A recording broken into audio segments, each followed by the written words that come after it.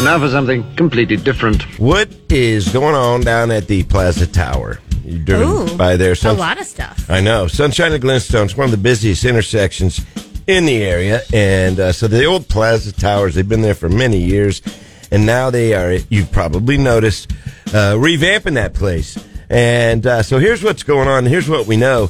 They're getting a super big restaurant on the bottom floor, right? We don't know what it's going to be yet, but we know it's like 400 person capacity. So it's a big restaurant. Mm-hmm. And then they're also putting a coffee shop in there. Yeah. And both of these will have access from the outside of the building. And I think the coffee shop and the restaurant will probably be pretty busy right there. They'll do well. On that corner, yeah.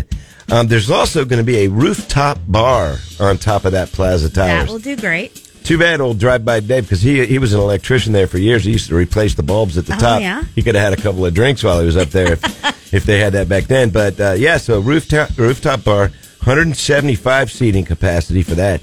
And then a 200-person event center for, like, corporate events and weddings and that kind of thing is going to be up there as well.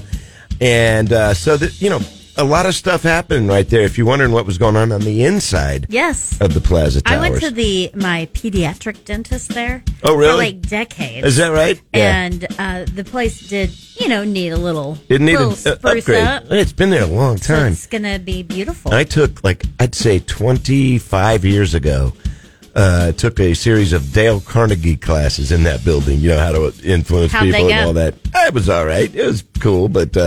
I don't remember any of it, but... Well, it'll be nice to have another rooftop option. Yeah, man. That is more, because obviously downtown has great options, and to be a little bit closer. Yeah, man. I love it. It's definitely exciting. So that's what's happening at the Plaza Towers, if you was wondering.